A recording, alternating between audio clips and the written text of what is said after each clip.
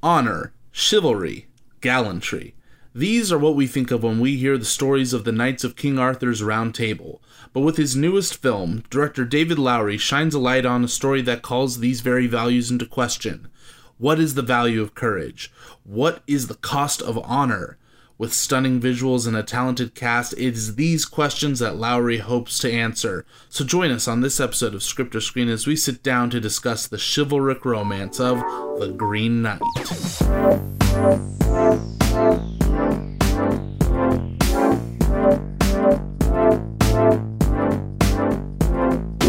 Welcome back to another wonderful edition of Script or Screen. I am one of your hosts, Christopher Sir Kitchen of the wonderful world of South Florida. Alongside me, as always, is the wonderful co-host, Sir Zach Strackman. Zach, how are you? I'm doing pretty good. How about you? Not too bad. I am. Let me tell you, this is a really interesting intro coming off the cusp of the last week's fantastic editing works of the man Billy Blesser. As always, Billy, we give you our thanks, we give you our love. You are a very talented individual. We are so happy to have you on the Script or Screen team. Many bravos. A round of applause, if you will. Yay! I'm glad you liked it. And thank you for actually clapping. I feel like editing in an applause sound effect for myself would have been really douchey. Well, Zach, here we are again, another fine edition of our wonderful podcast. As always, you can find Script or Screen at our website, www.scriptorscreen.com or anchor.fm/scriptorscreen. There you can find all of our past episodes, and you can leave us a message as well. Don't forget, you can also find us on social media at Script or Screen on Facebook, Twitter, Instagram, YouTube. Zach, you've actually pointed out a good thing to me as of recently. There may be some difficulties finding us on YouTube.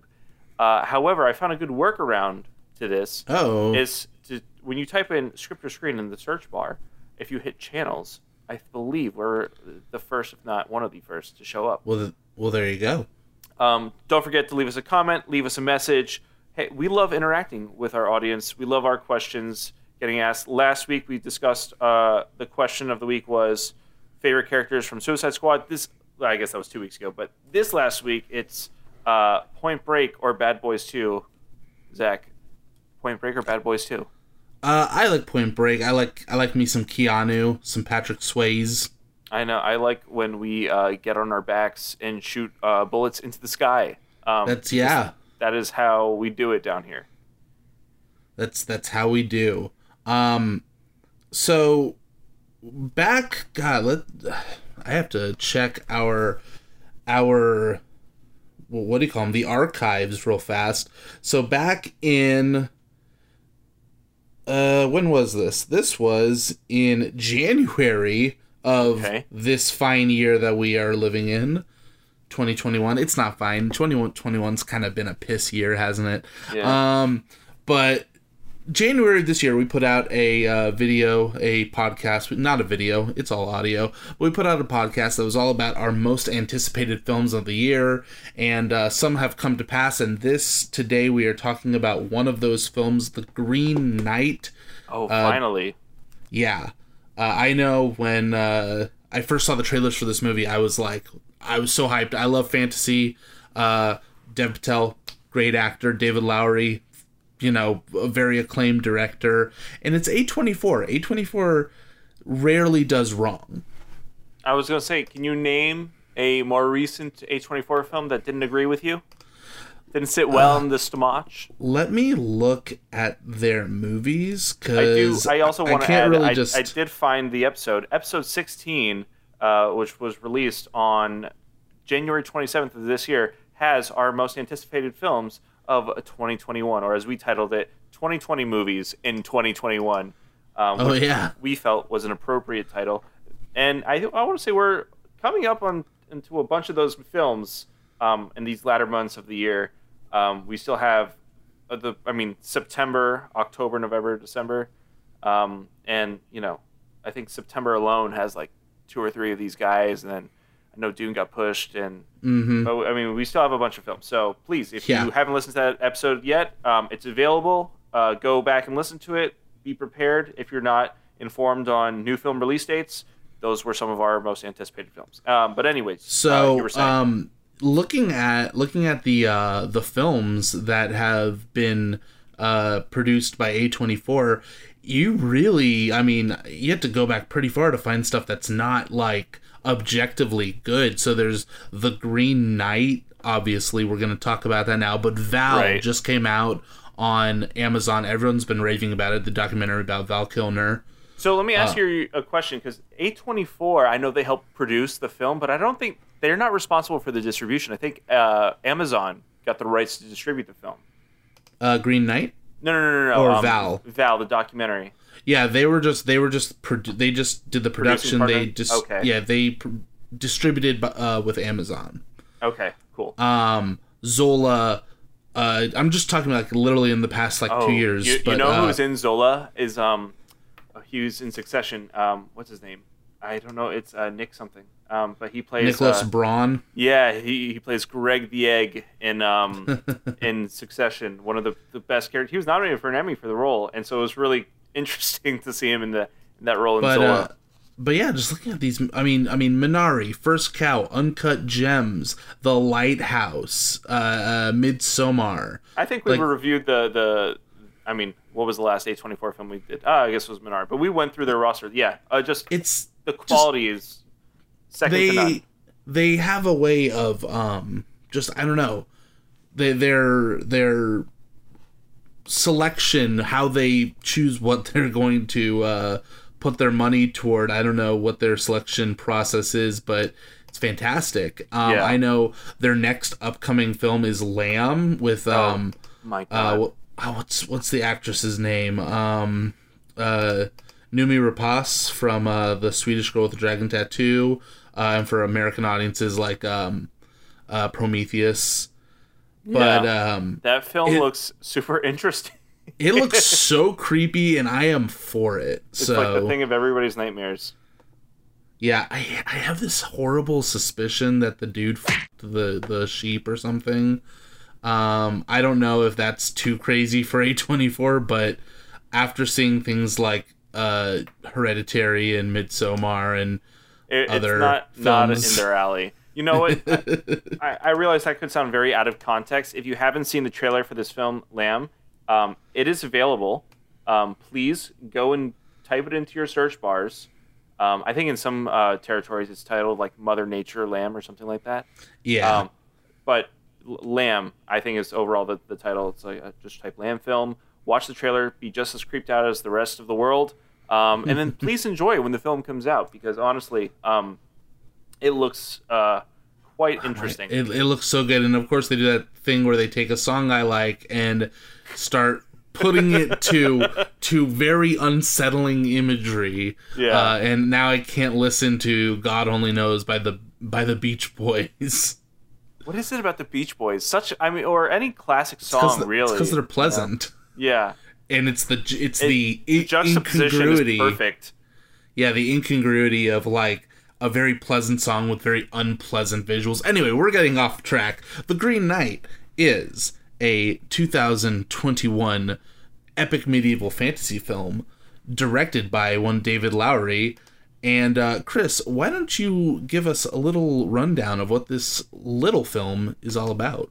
You know, I've been doing this thing lately where I would read the Rotten Tomatoes ones, but I just feel like they've been a little too long lately. So I'm going to hit us with a rather short one, and maybe we can fill in the blanks with some fun bits. I do want to let everybody know we're going to try to do some non-spoilery discussion the first couple minutes, and then we will move on into full spoilers. We will let you know exactly when we will exit the spoiler-free discussion.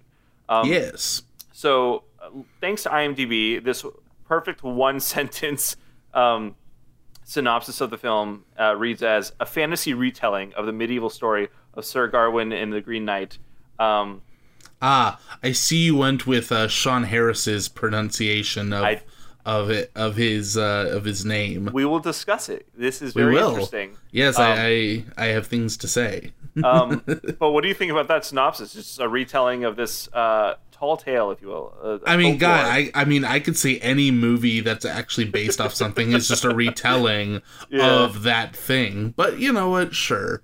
For those who are going into this movie, who want to see this movie and they don't know what it is, so yes, it is based off the story, the Arthurian tale of Sir Gawain and the Green Knight, which is about Sir Gawain. He is a knight of King Arthur's court. He sits at the round table. Second generation Arthur court. He is, yeah. He is young, and because of that, he is inexperienced. He doesn't have like grand adventures to be known. This ain't no Lancelot. Yeah, well, Lancelot's He's you should have said that. You should have said this. He's no Galahad. There you go. There you go. But on Christmas Day, in walks the Green Knight, who, depending on your adaptation and your interpretation, could be a monster man or just a guy in all green. And he's wielding a big axe, and he says, "One of you knights, come forth and land a blow on me, and if you do it, I will give you this axe, and 1 year hence, I will meet Return you the at striking blow." Yes, you will meet me at my chapel, and I will give you exactly what you gave me, and then you get to keep the axe. Isn't that fun? And so, what's his name? Gawain steps up, does the thing, and then has to live with the consequences, and that's our movie. So, isn't this fun? I would say it's definitely not the film I had expected, only because I don't know how much knowledge I knew beforehand going into it. Mm-hmm. You know? I mean, all I went was by the trailers, and obviously the trailers just said, "Here's everything you need to know about the Green Knight." I making saw it that quite one. entertaining, which is fantastic, you know, like, but there was something about the aesthetics. I mean, also A24 films, just, they draw me, and I don't know what the hell it is about them, but they really know how to create these really weird stories. But yeah, I heard a criticism about this film that it wasn't as high fidelity fantasy as some people were expecting, and I don't think it needed to be, because it's not like Arthurian tales or legends. I don't think they're the things of like Tolkien, they are not, right? No, they're not high fantasy at all. They're like, the most magic you get is it's a magic cup, or it's a wizard who may or may not just be like a guy who's good with like potions and stuff, right? And a sword and a woman in a lake, you know, like they're minor things, but I think we'll get into like the Arthurian legends and kind of the mythos and how that impacts the film, sure. Especially more once we get into spoiler territory. But let's quickly run down everybody behind the camera on this one, and then we'll talk about the people in front of the camera. Okay. So this film is directed, written, and edited by David Lowery himself. David Lowery being the acclaimed director of such films as Ain't Them Body Saints, the live-action remake of Pete's Dragon, A Ghost Story, The Old Man and the Gun, and The Green Knight. You know what's crazy? I look at films, both The Old Man and the Gun and A Ghost Story, which were completed within a year of each other. Two very, very different films. Pete's Dragon not right after, 3 years after Ain't Them Body Saints, but he has a very interesting track record, I guess. By the way, he has this other film coming up soon, Peter Pan and Wendy, which is another Disney film to be released. So that's interesting that he has this great relationship with large, incredible executive studio Disney, but then he could also work on, you know, smaller, more intimate projects. Though I guess this one's considered more of an adaptation. I think it has the same amount of care put into it that A Ghost Story also definitely showed us, for sure. Definitely. And if I could just please, to the moderators, I guess, of Wikipedia, I know you're listening, please change his picture on What are you Wikipedia. talking about? That's such a great photo with the mustache. No, he looks like either like turn of the century like snake oil salesman, or a person who's like sells drugs in like a seedy bar bathroom. I imagine he was one of the faces that they modeled in Red Dead Redemption. Right. Any of the games. Yeah, he looks so perfect. You know what's funny? It's like I look at this image and I also see like Casey Affleck at the time where he grew all that hair, and I just imagine that's what he would also look like if he shaved everything but the giant mustache. Maybe. So. But I've seen like recent like interviews with him and videos where he breaks down a few scenes, and he doesn't look like that anymore. So it's just weird that like who's this? someone. No, there's a really popular filmmaker as well, or I guess he's more of like a television animator, but Jonan Vasquez, who did Invader Zim, he's like notably, or I guess he's known for how much he hates his Wikipedia photo, to the point where it's even written on his Wikipedia page that like, oh, he's been outspoken about how much he dislikes the photo used for his profile photo on Wikipedia. And they still don't change it, and it's hilarious. I gotta see this now. It should be the one where he's at like at Comic-Con or something. I think. I mean, that's just a normal picture of him. Anyway. Just hates it, he said. He's very spoken about it. Outspoken. But, so, obviously this is based off the poem, Sir Gawain and the Green Knight, which the movie is very, happy to point out is by Anonymous. We don't really know who the Green Knight poet was. I believe they're also called the Poet of Pearls, but, yeah, it's an old text. Cinematography by Adam Draws Palermo. Hey, Adam, great job. I think so. Yeah. Music by Daniel Hart. Daniel, great job. And this movie just released like a couple weeks ago. It was July 30th, 2021 was when it released. It's got a runtime of 130 minutes, so just a small bit over 2 hours, and for a budget of $15 million, it has made $15 million. Hey, that's pretty good. And I broke even. I want to add that I don't know how much marketing has went into this film. So far, I've only seen things on social media, but I don't think they're paying for like giant ad campaigns. However, I also don't think that many A24 films do large like television spots or anything like that. I think they know their audience and where they have the most reach. Yes. But I also think they bring a lot of that back. And also, this is streaming on several different platforms. It's on Amazon. It's on a bunch of... If you look on A24's page on their website for it, they like list all the places where you can stream it. Yeah, I also want to add, like, they are finally... You know how we kind of predicted that after Minari had the A24 screening room availability? Yep. We had hoped for The Green Knight as well to be available on the service. And, in fact, it was beginning last week. Or actually, no, they said it's available one night only tomorrow, August 18th. So as of the recording, I don't know if they'll be offering it again. Maybe they will, depending on the success. Minari had like a great like weekend kind of thing where I think they did for like 2 weeks. So maybe they'll continue it after the fact. But there is virtual cinema streaming services available to everybody. And I think I saw like a matinee showing of this. It was like a $10 ticket. In an empty theater, which was kind of sad, but it allowed my partner and I to discuss just some things we thought about in the film without having to bother anybody else in the theater. So that was, it was a fun experience. Yeah, there you go. When was the last time you could say you watched a movie by yourself in the theater? I think on the show I said the last time that happened was when I went and saw New Mutants. Or, no. It was, what was the one before that? The... Harley Quinn, Birds of Prey. Yeah, that as well. But no, I was hoping I was going to be to have the theater to myself, because when I bought my ticket, it was like, oh, there's no one there. Yes, I'll just be able to live in this movie. But no, people showed up. Thankfully, they were silent. They didn't ruin the film. Okay. So maybe I was just ruining it for all the invisible people around me. Maybe. So let's talk about this cast. We have Dev Patel, fantastic actor. Obviously, I love seeing him on the screen, and I've missed him in a while. I think he's taken his time. He's definitely revealed, I think, on a Hollywood Reporter roundtable video that he's being very selective about the roles he's been taking. since the whole Avatar fiasco.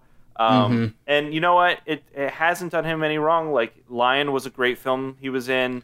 Personal History of David Copperfield. Exactly. I think he's made a lot of good choices in terms of his career as of late. So I'm glad that I get him in smaller increments, but with better performances. Yep.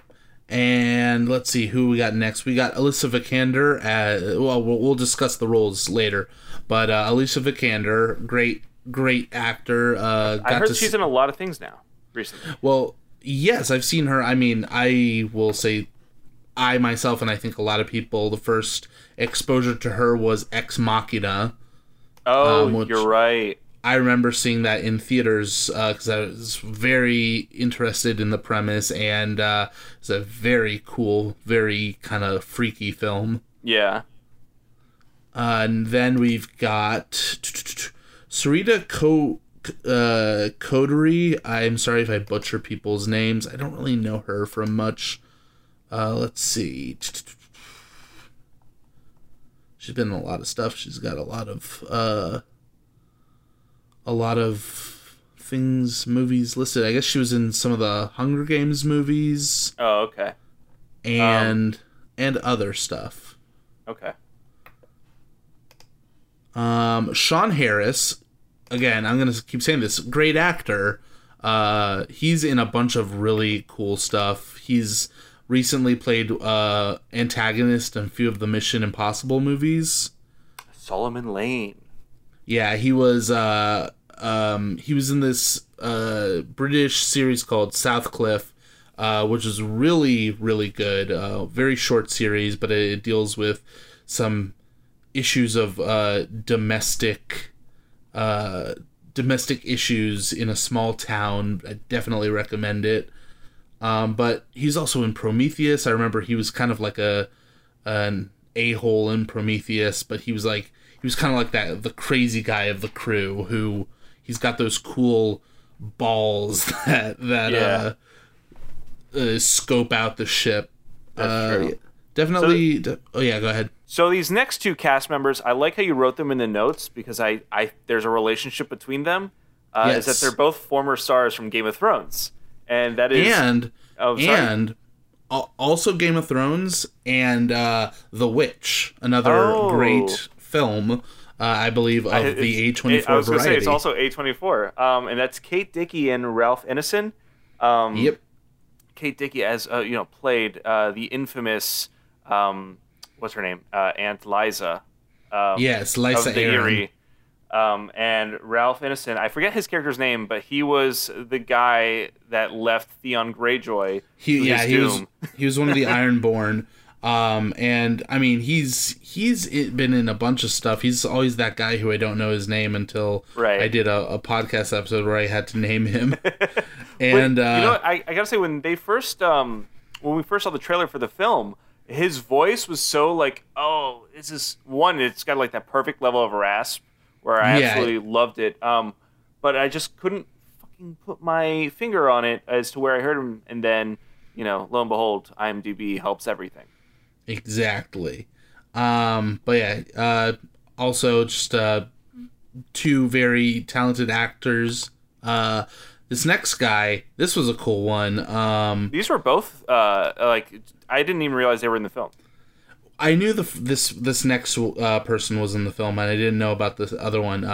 Barry Keoghan, I think is how you pronounce his last name. Yeah. So he was, I think the thing I know him most from was Dunkirk. He played the boy George who goes on the boat with right. I was going to say with Mark Rylance. I like that he definitely has a lot more to do in this one versus in Dunkirk. But his face is super familiar. We'll talk about him more, kind of like his performance here. Shout out to Mark Rylance, who's like one of my favorite actors ever. Yeah, and I look forward to seeing Barry Keoghan in The Eternals coming out soon. Oh, that's true. He is in The Eternals. Yep. And the next person on the cast list is Erin Kellyman Carly Morgenthau I was herself. going to say Carly Morgenthau and Enfys Nest from Solo.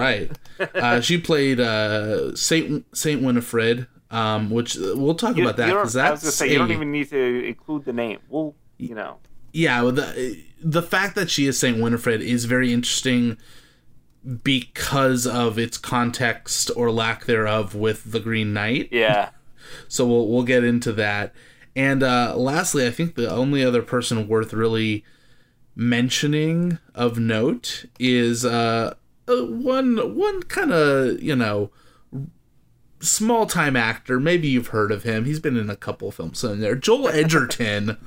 Dude, again, another surprise. There were so many people in this film. I had no idea they were in this film. Yeah. I said this on the last episode or two. Just I've been kind of disregarding like movie promotions and like deep dive research before I go see them, and it's been a little freeing because then I get these fun little surprises as a audience member in the film. Like it's kind of nice. The only thing I get to see are like initial trailers, and then my life becomes a train wreck, and I don't have time to, Google every little thing about every movie. Yeah, I mean that's how it is. That's how it can be. But let us now turn our minds to just our general non-spoiler takes on the film before we plunge into the crimson red depths. That's a reference that non-spoiler people won't get. So, Chris, how'd you like this film?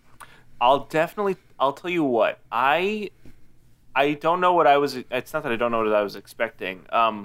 But I would equate my viewing of this film. I feel like it is the equivalent to 2015's Macbeth. Are you familiar with this? Starring Michael Fassbender and that film. I think you and I both agree, and even there's a video essay about it. Is the description of like every frame of painting, and it's all like it takes a lot of the Shakespearean aspects of it and doesn't stray too far from that per se, but like adds onto it as like a form of art. And I feel like this film does that as well. It, like we kind of mentioned earlier, it's not high fantasy, Right. It takes place in fantasy, but like it focuses a lot on just kind of its own characters, its own story. But it pays such attention to detail in the settings and the locations that we're shooting in, because there's a lot of really great locations and stuff here. So I was able to take a lot from that, and as well as like Dev Patel's performance specifically. There's such an innocence to him. One is like in his facial features and just like I think he was really able to embody this character of Garwin or Gawain. And I just love like the richness in like the old English kind of style of doing things. One in like the pronunciations of the names, like Garwin. I've read it as Gawain since hearing about it, Right. And so when we get like King Arthur in this film, and that's when we get his name pronounced, I think. It kind of threw me off a little bit, but I think I liked it more so for the fact that it took a very specific area, an accent, and like that's the way we were going to treat it for the rest of the film. There's actually a really interesting interview with David Lowery, who when he brings that point up about the pronunciation and how he had always said Gawain, and it wasn't until the day of shooting that Sean Harris, who plays King Arthur in this film, said Garwin. And it never occurred to him that that could be a pronunciation for it. And he thought about correcting Sean Harris on the pronunciation, but then he said he trusted his actor. He said Sean Harris is not someone who does something, without reason. So he just let it go and let it be in the film, and to hell with anyone who says different. Yeah. But like so those were the parts of the film that kept me kind of further interested. However, there was a lot of the mystery about the lore itself that I didn't know about. I wasn't taken out of the film, but I felt like certain areas were too drawn out. And That's fair. but you know, I look back at David Lowery's last major work for me, which was A Ghost Story, right? That film was incredibly, like, it was very slow paced. David Lowery has this wonderful relationship with the passing of time, you know, Right. and that is something he wants to explore. He's very obsessed with that, and I don't want to claim this as my idea. My partner actually explained to me like this is her thought about it, and I agree with her. So I'm going to give credit where credit is due. That this is in his relationship with that affects the takes, right? There's many long takes. In fact, I love the take that I first felt like, oh, it was a little too drawn, was when we have Garwin leaving on his quest. Yeah. Right? But so with those kind of moments, and then mixing with other like aspects of filmmaking technique, like the sound design in this film was like so very rich and powerful. Like the noises the Green Knight would make when he would enter the room, when he would move himself. He has almost almost like a, if you were to break a branch off of a tree. Very earthly tones and sounds, and it was just I can see this film getting nominated for achievement in sound design because of those small Absolutely. aspects. Films have been nominated for smaller aspects in terms of sound design, and I think this is a front runner for it. But like those aspects I enjoyed, and then like I would get all these performers, these actors and actresses, specifically Aaron Kellerman, Joel Edgerton, and even Barry Coonigan, as we said earlier. Like these three specifically, they were all surprises to me, and I think each one added their own spin on these characters that would make his travels more interesting. Like Right. So overall, I think this film's not for the faint of heart. This is not your Lord of the Rings. This is not your Witcher. This isn't anything like that. This is this is an A24 film, and art came first and foremost. But you know what? That's everybody, all the players in this, both the performers, the technical artists, and the filmmakers. Everybody came to play here, and I think they made a piece for appreciators of the tales. And people that are a fan of these types of stories, and that's my. I think you touch on a really good point that, you know, people going into this expecting something out of like Lord of the Rings or Willow or anything like that, where you have very high fantasy, epic fantasy fare. I think it's you might not be ready for what this film is telling. It's a lot more intimate, especially in some of the settings too. Though we get like these wide landscapes, it's very deliberate that some of these landscapes are not filled with eye candy. You know, right. We are associating. Our eyes are being directed toward the textures. To the point where it's like feeling things such as like faces and like certain material that becomes a focal point for us specifically, to where like some of these characters get like really great lines out of just touching things.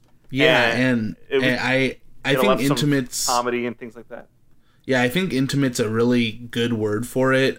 This film definitely there are times where this film feels maybe at times almost uncomfortably intimate. We'll talk about that. It's a little too tender. Right. But I don't know, for me, I feel like this film, it comes in two halves. For me, there's the first half, which is on a just simple telling a story metric is, I think, more engaging just because it's a much more normal set of events that occur and everything kind of leads into the next thing, and it's not too artsy. And then there's the second half, which is very artistic and very out there, and definitely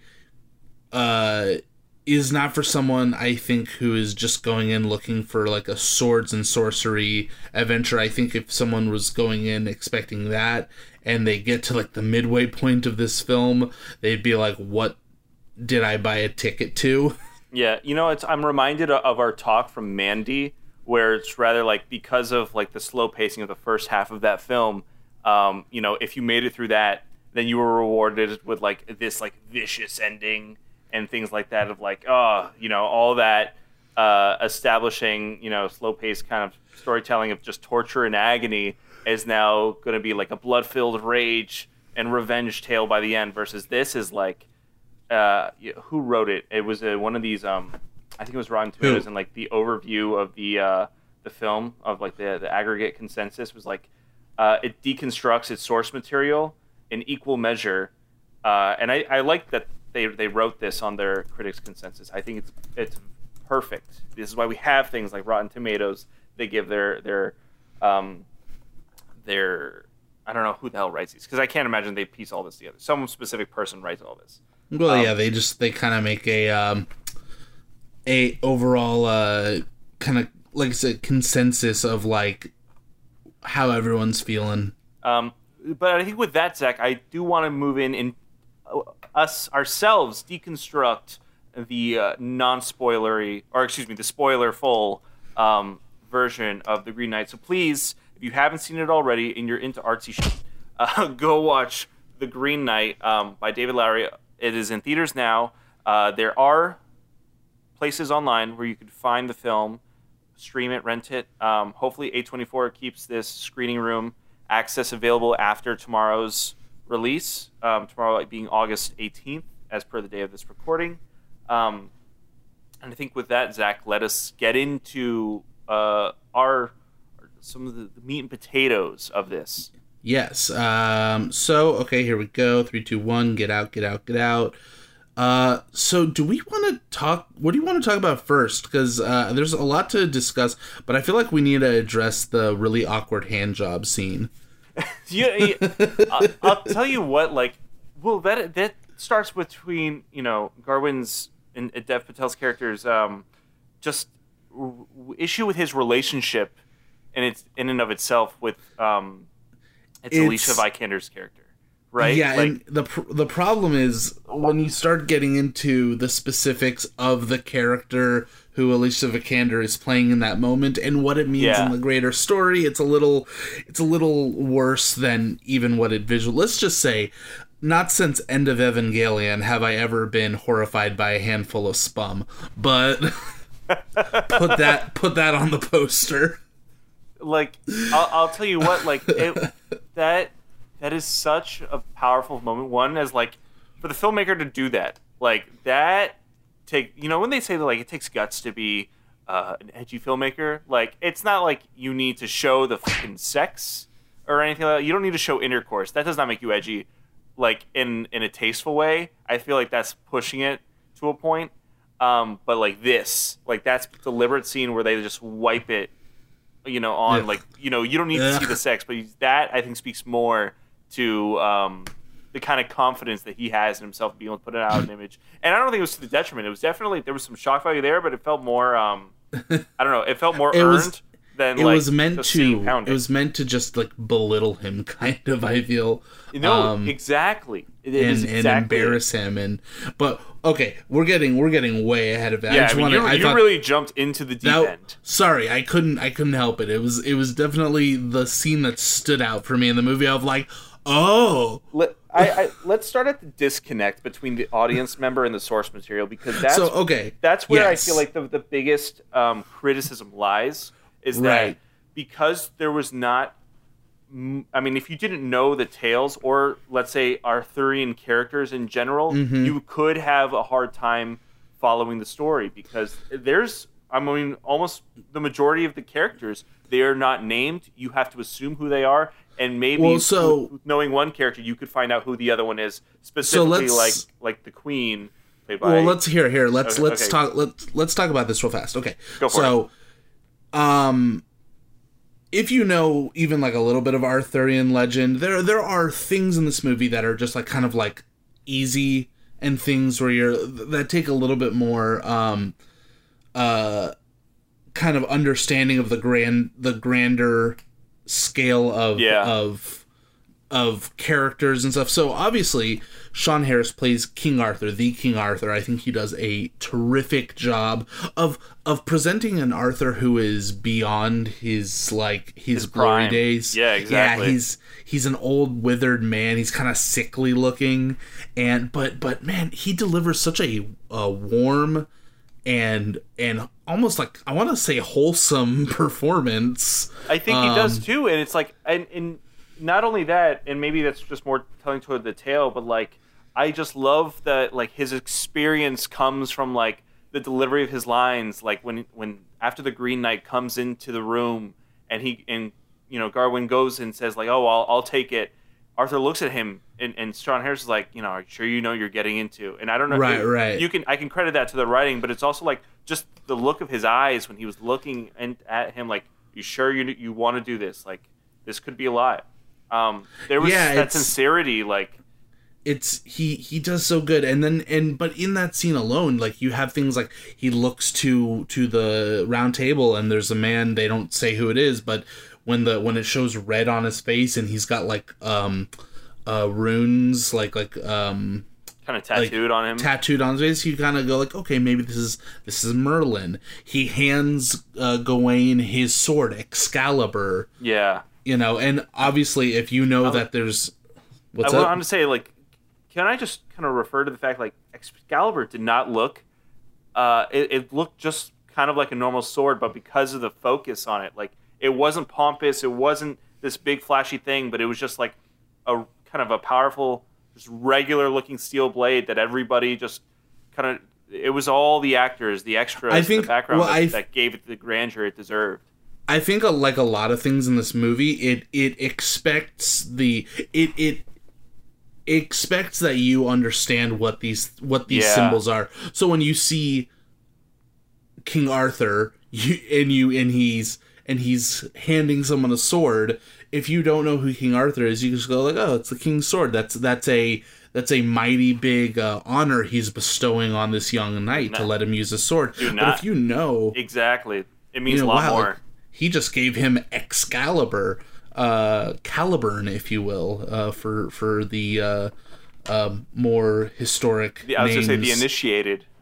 What's interesting is that first image of the film, and also that the voiceover, dude, like the mixing of that voice, so creepy, dystopian, and just kind of devil-like, dare I say, the thing of my nightmares. It was just pretty great. It was like, I wasn't expecting it. The image of Gawain with his head on fire. Super powerful. I loved that we got, and at one point they talked about, or I think one of the lines was like, before sword pulled from, or after sword pulled from stone, or something like that. So you get some hints. I mean, like even if you watch like the Disney film about the kid, from like the 60s, like, you know what I'm talking about, like the Sword of Stone. Yeah. There's some semblance of things, and I'd like to think more people, around our age group could kind of pull that out of there, but you never know. Right. But then, you think like, okay, it's King Arthur. Obviously, his queen is Guinevere. That's, pretty easy stuff.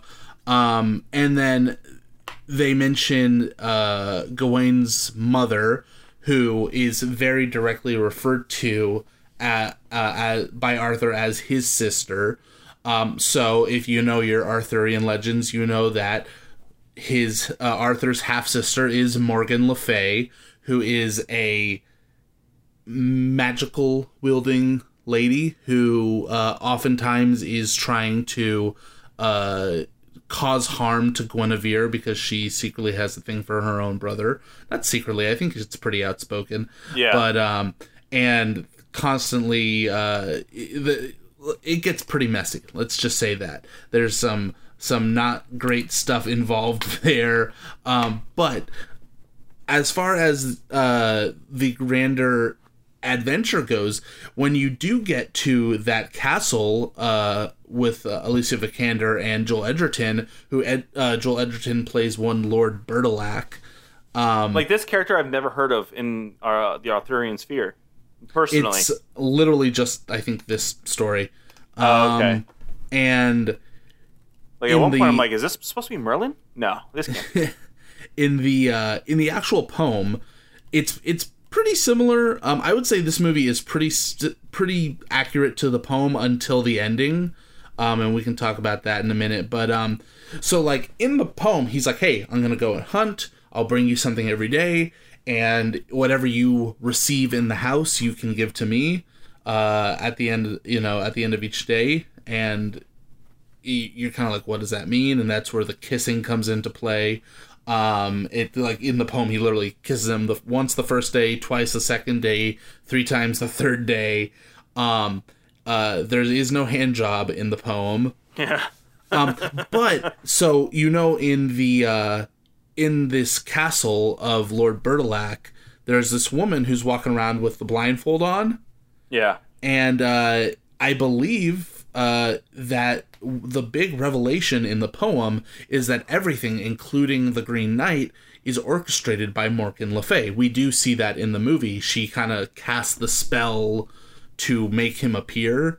Tell me if my interpretation of this is wrong, but it almost feels like because she's trying to, like, she wants to help her son, like, be honorable or succeed or some type of ways. So, like, that is how she thinks that's how it's supposed to be done. Pretty like, much. Through this spell. Okay, great. She is trying to give him a good kick out the door and become the man he's supposed to be. And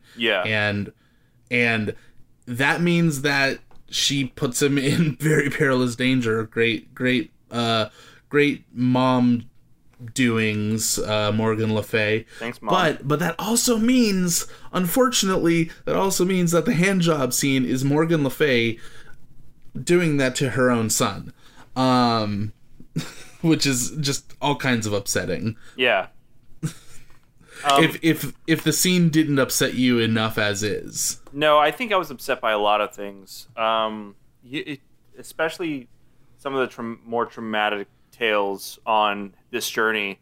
Let's start at one of the first ones, because I think this last one with Joel Edgerton with the Lord was the final, at least, issue. What would you call like a happenings on your trek? What would you call that? Like one of his trials. That was his final trial. If we're talking like Skyrim rules, it's a random encounter. Oh, excuse you. No, I'm going to call them like they're the trials that he has to face on his journey. Sure. So the first trial I thought was the most interesting. Here's where I want to bring like the innocence of the character. Outside of the fact that he got into this fight without realizing what the hell he was doing, he even said the line like, "Oh yeah, I think I know what I'm doing." So without realizing the consequences to these actions, is that he trusts the word of this random, the scavenger, Barry Keoghan. Yeah, who's obviously a type of character himself. He has all these things to say, and he's in these weird garb and. Can I pause right fast just to commend Barry Keoghan on his performance in this film, because I saw him go from a silent nothing to like, dude, the most charismatic person ever. Exactly. Like if we're looking at him in like say like Dunkirk, he's a very reserved, he's very quiet. Yeah. And I don't know how he's gonna be in movies like the Batman or the Eternals. Oh, he's in the Batman too? He apparently he's listed. Is he young Bruce Wayne? Oh, okay. Probably not. Okay. But yeah, in this he's so animated. He's so just like all over the place when they're walking across the battlefield. I love seeing that from performers, like that they have like this full range of they could do just anything. Like that. I mean, listen, that's Academy Award winning stuff right there. You know. And he just he did it was one of those things where I kind of sat up and I was like, this is the guy I'm thinking about, right? Yeah. I liked it though, and I liked where it brought the story too, because as someone who's not familiar with the tale, I was this was unexpected for me to like. I almost felt as innocent as Garwin on his journey. That like, here's the kicker. That is actually not part of the poem. It doesn't matter. It made for a great scene in the movie. No, it doesn't matter at all. But an adaptation. It's interesting that it's like it's such a good scene and it's not even like part of the original thing. It's great. Yeah. And then we get like here's that bit where after he gets kind of sacked and robbed and betrayed, his trust betrayed by this traveler. Also after like this weird deal, like the kid offered him direction and expected something in return. I don't think he ever expected anything. I think regardless of what Gawain gave him, he was gonna rob him. Yeah, it's just interesting that like this whole he's like, oh, you have my thanks, and it's like, oh, is that not enough? Like just all these weird lessons that he's learning along the way, and then I'll transition roughly into like this weird filmmaking move. Again, David Lowery's obsession with time. We have like this wonderful like 360 pan from him tied up on the ground to like skull and bones, like as if he were trapped. Like if he were to do nothing and his journey were to stop right there, and then flash back into regular time. And then he makes his escape, which we will see kind of be. We'll see that same technique used at the end of the film. Yeah, like it's just another one of these like details that I don't know creates a more interesting feel. Like how this is how a character could perceive like their emotions, and just what's going on versus like him instantly trying to get out or. Get there. Like there's a dwelling. There's like a moment where we get to see one pathway. I don't know. It was just an interesting technique. No, it's great, and I love that we get to see that Gawain is not this. He's not brave. He's not. He's young and foolhardy, and so he kind of goes into this quest without really thinking about it, and so when he's being like held at knife point. He panics and he freaks out, and part of his journey is learning to kind of be a man, and you got yourself into this mess. It's only going to be you who's going to get yourself out. It's crazy that like there's a bunch of moments of this because he's not a bad person per se. Like he just does stupid things. His second trial is that exactly. He's young and inexperienced. Exactly. So. I'll focus a little bit more on this scene just because we talked about like these locations that they filmed them that they're kind of barren, but like there's so much detail on certain aspects. So he meets the scavenger, right, on like this open battlefield of something, and there's not a lot there. It's remnants of a battle, just a lot of dirt, dead bodies and things like that. But they're very sparse. They're they're kind of just out there, and then we get like this. Beautiful kind of long tracking shot following them as he traverses through this field. I love that shot. It's so good. The locations that they use on this place, like just these weird forests and like these castles and stuff like that, and they're not like these gaudy looking things. They took advantage of very specific places, and they got these colors just right that like in a way they're almost like so muted. It wasn't until in the second trial that Garwin went diving into the water for the head of St. Winifred that I felt like these lights and stuff were a little, they were a little weird. That was when he's swimming in the water and it turns the bright red and blue and stuff. I was a little put off. You see him just kind of like going through it. That was a whole weird thing because again, Winifred does not have any relation to the story of the Green Knight. She like is a completely unrelated person. Yeah. I don't know what the deal with having her in it was. Again, it was just another chance for Gawain to prove himself. He dove in, he returned her head to her. I thought, there's a lot of points in this movie where I was like, I wasn't supposed to laugh at that. Yeah. But I gotta say, when he dropped Aaron Kellyman's head and it rolled a little bit down the thing, I was like... I think the whole headless thing was that was very on theme though. There were a lot of headless moments in this film. Going back to the cinematography, what did you think about some of these like kind of shot? Like the composition, I thought was fantastic. There's a lot of great looking moments, and in the intro to the film too, where we kind of get the exploration of what I assume is Camelot. Right.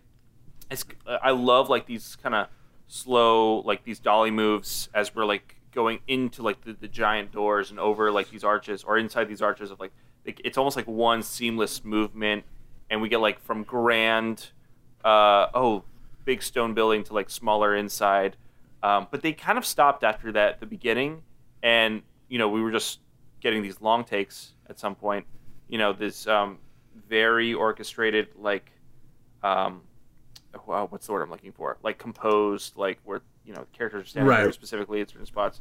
They were all right. But like some of these lighting choices, like I said, I didn't like the one in the water. Were there any other ones that stood out to you? Good or bad? There's so many good ones. Everything in the room of the round table. Yeah. I love the lighting in that, especially because it's everything that is like magical is it goes against the lighting in the room. Like when the Green Knight lays the axe down on the ground and the moss starts growing. Yeah. It's very clearly not affected by the lighting in the room, where you're like, oh, this is, the magic seeping into the real world. And obviously, when he arrives at the Green Chapel, it is, just the green is so heavy. It was actually really, I loved it. I don't know if you read this, but apparently Weta Digital did the effects for the film. Yes, I did read that. So I think they got what they paid for a $15 million budget film. They got like the best company ever to help them with that realization of these visuals. Yeah, they did a fantastic job. Though I think there was still some prosthetic work with the Green Knight. Oh, and that was all prosthetics? I think a lot of it was. Oh, that's even better. I love that. Where you can see like on his hands, like you can tell they're gloves and stuff, but it's fine. It worked. And let's see, we've talked about. I want to talk, a bit more. I love, the performances in this. Between Dev Patel, he does such a good job showing the vulnerability of Gawain. You have Alicia Vikander, especially when she's playing Essel, not necessarily the lady, but when she's playing the Essel, and she has that great line when she says, why do you need greatness? Why is goodness not good enough? Yeah, and I don't know. These lines are just like, oh God, they got the right people for them. Yeah, and again, Sean Harris. I think one of my favorite moments with Sean Harris in the film is when he goes to Gawain and Morgan Le Fay's house, and he, has Gawain join him by the fire, and as he's sitting down, he reaches into his mouth and he's like, kind of, messing around inside his mouth, and then he just looks at Gawain. He's like, my tooth hurts, and you're like, what a humanizing moment, dude. That's what I'm talking about. Like, there's all these moments where I forget who says it, but like he looks at him, he's like, oh, you have dirt on your face, and then just same scene, exactly. And it's just like, and that's not the only one. I think later, Saint Winifred, right? She had like the same, a similar line to, or maybe it was the lady in Lord Bertilac's house. Yeah. I forget what the they were saying, but like there's these just small moments that's like kind of out of place, but they add some like lighthearted, not like fun, but like just like good moods to like this kind of like it's not a brooding story, but it's just like there is some sort of impending doom coming soon if you realize, oh, he cut off this fucking guy's head at the beginning and he's gonna get his head cut off by the end. At least that's and you kind of want to grab Gawain by the shoulders and be like, you couldn't just nick him in the shoulder or something? Yeah, exactly. Give him a fucking, little pinch on the cheek. What the hell, like man? I want to go back to the performance of the lady, though. Like, while they were at, like, the dinner table, we get, like, that little monologue that she delivered. Yeah, about the green taking over. Exactly. That was such a powerful moment. I love it. Magic is creeping into the world, and it is taking over the mundane and the average and the ordinary, and they're entering a time of nature and a time of magic. It's very like I'm gonna say here first, supporting actress nomination right now. I'm you saying think so? It. I think so, and I think I'm telling you, people have gotten nominated for smaller roles, and I'm for that it. one scene alone, I bet that was such a powerful scene. Loved it. I also want to give a shout out to Kate Dickie as Guinevere, because I feel like a lot of times Kate Dickie, especially with Game of Thrones and The Witch, she always plays these very mean, horrible people, and she was very sweet and very nice in this film. Until she read the Green Knight's request with the yes, but voice. Right, but of course, that was more like Morgan Le Fay speaking through her. Because Yeah. Morgan Le Fay, in the poem, Morgan Le Fay was using that whole encounter to try and scare Guinevere to death. Right. So, Listen, it scared me to death. That was superb editing right there in terms of the voice mix. I love that. But other than that, Kate Dickie, just great job. I like to see her pop up in things, and I like that this time she got to play a nice lady. Yeah, for sure. But I feel like along with that, I don't know. We went over the cinematography, went over the major performances. Let's talk about the ending of the film, because I feel like it's a point of interest and contention, I think, with me, because okay, so if we're comparing it to the poem, in the poem, Gawain actually gets the sash from the lady in the in Bertilac's castle. In the movie, he gets the sash from his mom, but it doesn't matter. Does he get two different sashes? Yeah. Nothing. Does he get two different sashes? Yeah, he gets one from the lady in the castle, and then he gets one from his mom. But because the one from his mom was lost. That's right. Stolen. No, I thought that was magic. It was the same one. Oh, well, I mean, I also thought too. So because also his horse just shows up at the Green Chapel. You're right. You're right. But so in the poem, he goes to meet with the knight.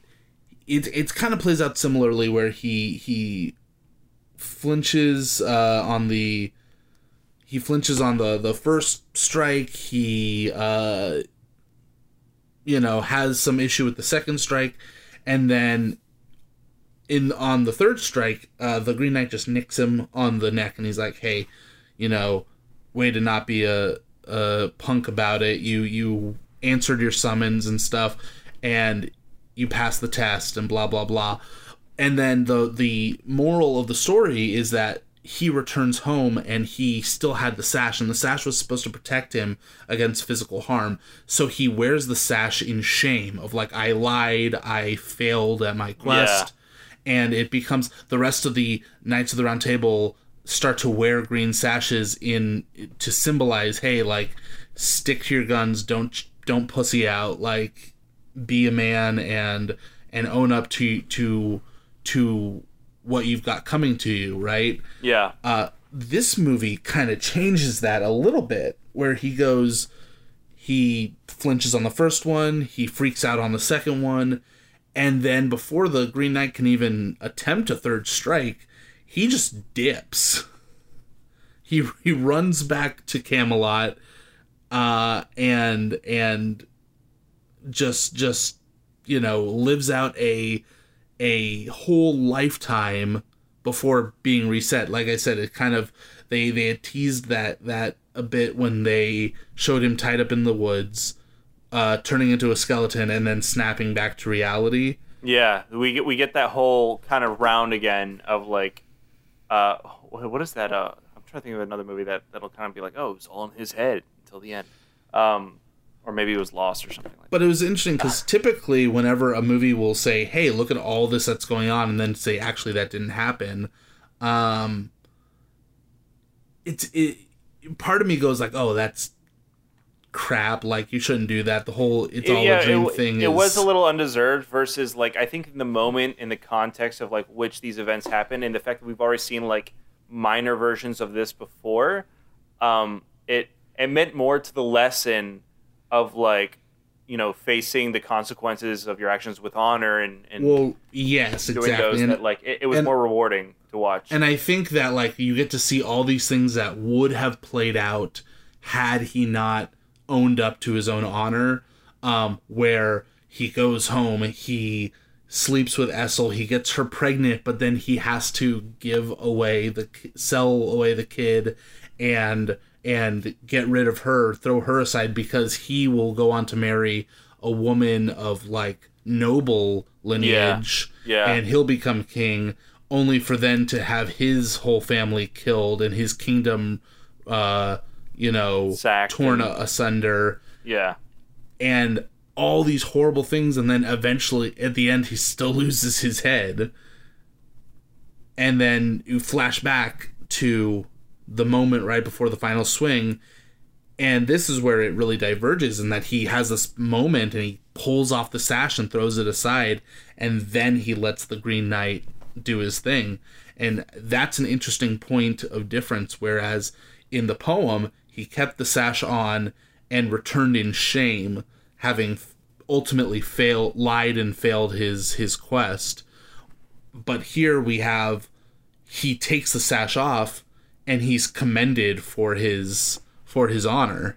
Yeah, and reward. I like that though. I mean, I'm not saying it would have been for the detriment of the film if they wanted to end it on a low note, because sometimes, low notes make better films. I love a good sad movie. Sometimes. But at the same time, like, I liked that, after all of his treachery and his dishonesty and his uncertainty, there was finally some semblance of like growth that we got. It did feel a little more rewarding to see that, because we also did see what would happen if he wasn't rewarded. So like, I'm just happy it ended where it did. Yeah, it was definitely a great place to end. I did not know. Oh, go ahead. Oh no! Well, I know what you're about to say, but before you say it, like, it's just, I think it made more to his character, just because like we did see the moments where he was not a bad person. Like he went and dived into the water for somebody else, like help them sleep, so to speak. Rest better and things like that. Like he's gone out of his way to try to do nice things, or at least maybe what he perceived to be nice and just like helpful. Even with like the what is it, like that little fox spirit thing? Right. Yeah. Which was an interesting aspect to the film. I like another animal in a film that reminds me of my relationship with my pet in the real world. Everything just looks like my dog in my eyes now. I am blinded by puppy love. So, but yeah, even I want like, to predict what you were about to. Oh, well, go ahead first, and then I was just gonna say, even like his when he comes to, he and the fox find the giants walking. Oh, and dude, I loved that scene. And he doesn't have a moment of like, oh, I'm afraid of the giants. It's just, he's like, hey, can I ride the valley on your shoulder? Like, you can help me out. Yeah. Although I will, we didn't really touch on that. I will take points off of the film for one thing, is that in the advertisements, they definitely show him on that cliff with the giant and the fox is howling, and he lifts his axe up and he's howling too. And in the movie, in the final cut of the film, the fox howls and the giant howls, but he just kind of stands there. I'm not gonna. I've seen films use different takes for the actual. But I loved that shot from the trailer. And Lowry, I won't forgive you. It's written here on the Wikipedia for this film that due to COVID, he spent a couple more months editing the film, about like 6 more months editing the film before it was, or after the fact it was supposed to be released, but then was delayed because of COVID. So maybe that was a change made during that time. So we don't know, actually. But I like the ending. I think it was brought back to like a sense of like satisfaction with the film. There were, like I said, there were certain parts that were a little more dull for me, like just in the fact that I felt like I was a little lost in, not in like some of the lore, but like maybe the liberties that Lowry was taking in terms of his time passage. And I think that you texted me after you watched the film, like, he can be a little indulgent. That was part of this. I'm not gonna harass any of these people for enjoying the thing that they like to do. I'm just thinking of that scene when Gawain shows up to the Green Chapel ready to take his lumps, and the Green Knight's like, not yet, I'm still sleeping. Yeah, dude, I like and he's like it's not a year and a day yet, and then literally like a day passes, he's like, okay, now I'm ready. I like that was like a fun change of pace though. Like, yeah, I think bad. that was a good little, like there were certain parts where like, okay, that was a good time. And you know, like I said, I like other filmmakers like are incredibly indulgent. Once Upon a Time in Hollywood, I don't care who you are, that is the most indulgent film I've ever seen in my entire life. And it is better for it, I think. You know, when you're a filmmaker like Quentin Tarantino and you've had that relationship with filmmaking and films in general, you're allowed that kind of movie and a pass because you do it effectively. Anyways, but by the end of it, I was pretty satisfied. Now, there's a part about this movie that I didn't know about only due to a time constraint, and I don't know if you read this or saw it yourself. Zach, there's a post-credit scene to this film. Yeah, I didn't realize that. I was like, I remember like getting up in the theater and being like, well, this is a artsy-fartsy A24 picture. There's no... Name one of those films you've ever stayed after the credits. There was something. Exactly. So I was like, I'm getting out of here. And so I got out of there, and then I was like Googling. I was like on my walk back to the car, I was like Googling like the Wikipedia page for the movie, and it's like, in a post-credit scene, a young girl finds the king's crown and puts it on her head. And I'm like, what? Yeah, I'm like, I was on my back. way. Let me tell you what is that I bought the tickets for this film and I realized, I need to go to the vet either before or after to pick up some of my dog's medication, and definitely didn't make it before the film. So I said, I'll just get it right after. And then by the time the film ended, I was like, I have like 30 minutes to get to the vet and pick it up now before they close. I need to do that. And then while we were in the car, I think we Googled it, and there was a post-credit scene. Damn it! And I'm like, maybe we can Google it. I still have to Google it. I did attempt to look up like if anyone had uploaded a bootleg version of it onto YouTube. They haven't. If you're out there, let me tell you what though, that was a little overindulgent of Lowry. Post-credit scene for a film like this? What? Get out of here! That is my review on that. Print, send it out. That's it. Right, exactly. But I mean, your thoughts overall? I liked it. I didn't 100% love it. But it's a movie I want to see again. And if I can say anything, I would say, come for the absolutely stellar visuals, stay for the fantastic performances, and it was a good time. Like I said, when I think of this film, now after seeing it, it makes me think of That Macbeth, man. That film, it's also, I mean, That Macbeth is also spoken, not Old English, but it's like, I don't know how you would call it, like just in Shakespearean language, and I feel like this film, though not spoken the same way, it just has that same kind of artistic level, in terms of like sort of fantasy. That was maybe a little more high fantasy than that, but like that one's just a really pretty looking movie. First, if anything, and I recommend that film. Watch it if you have like 2 hours and you just want to get lost in something and like try your hardest to understand. But if you don't have that bandwidth, then maybe this is not the film for you. If you've listened to this entire podcast and haven't even listened to the movie or watched the movie, spoilers. Spoilers, but like bandwidth is very important. Go in there with an open mind. That's what this film requires. Anyways, I think that pretty much wraps up our thoughts on The Green Knight.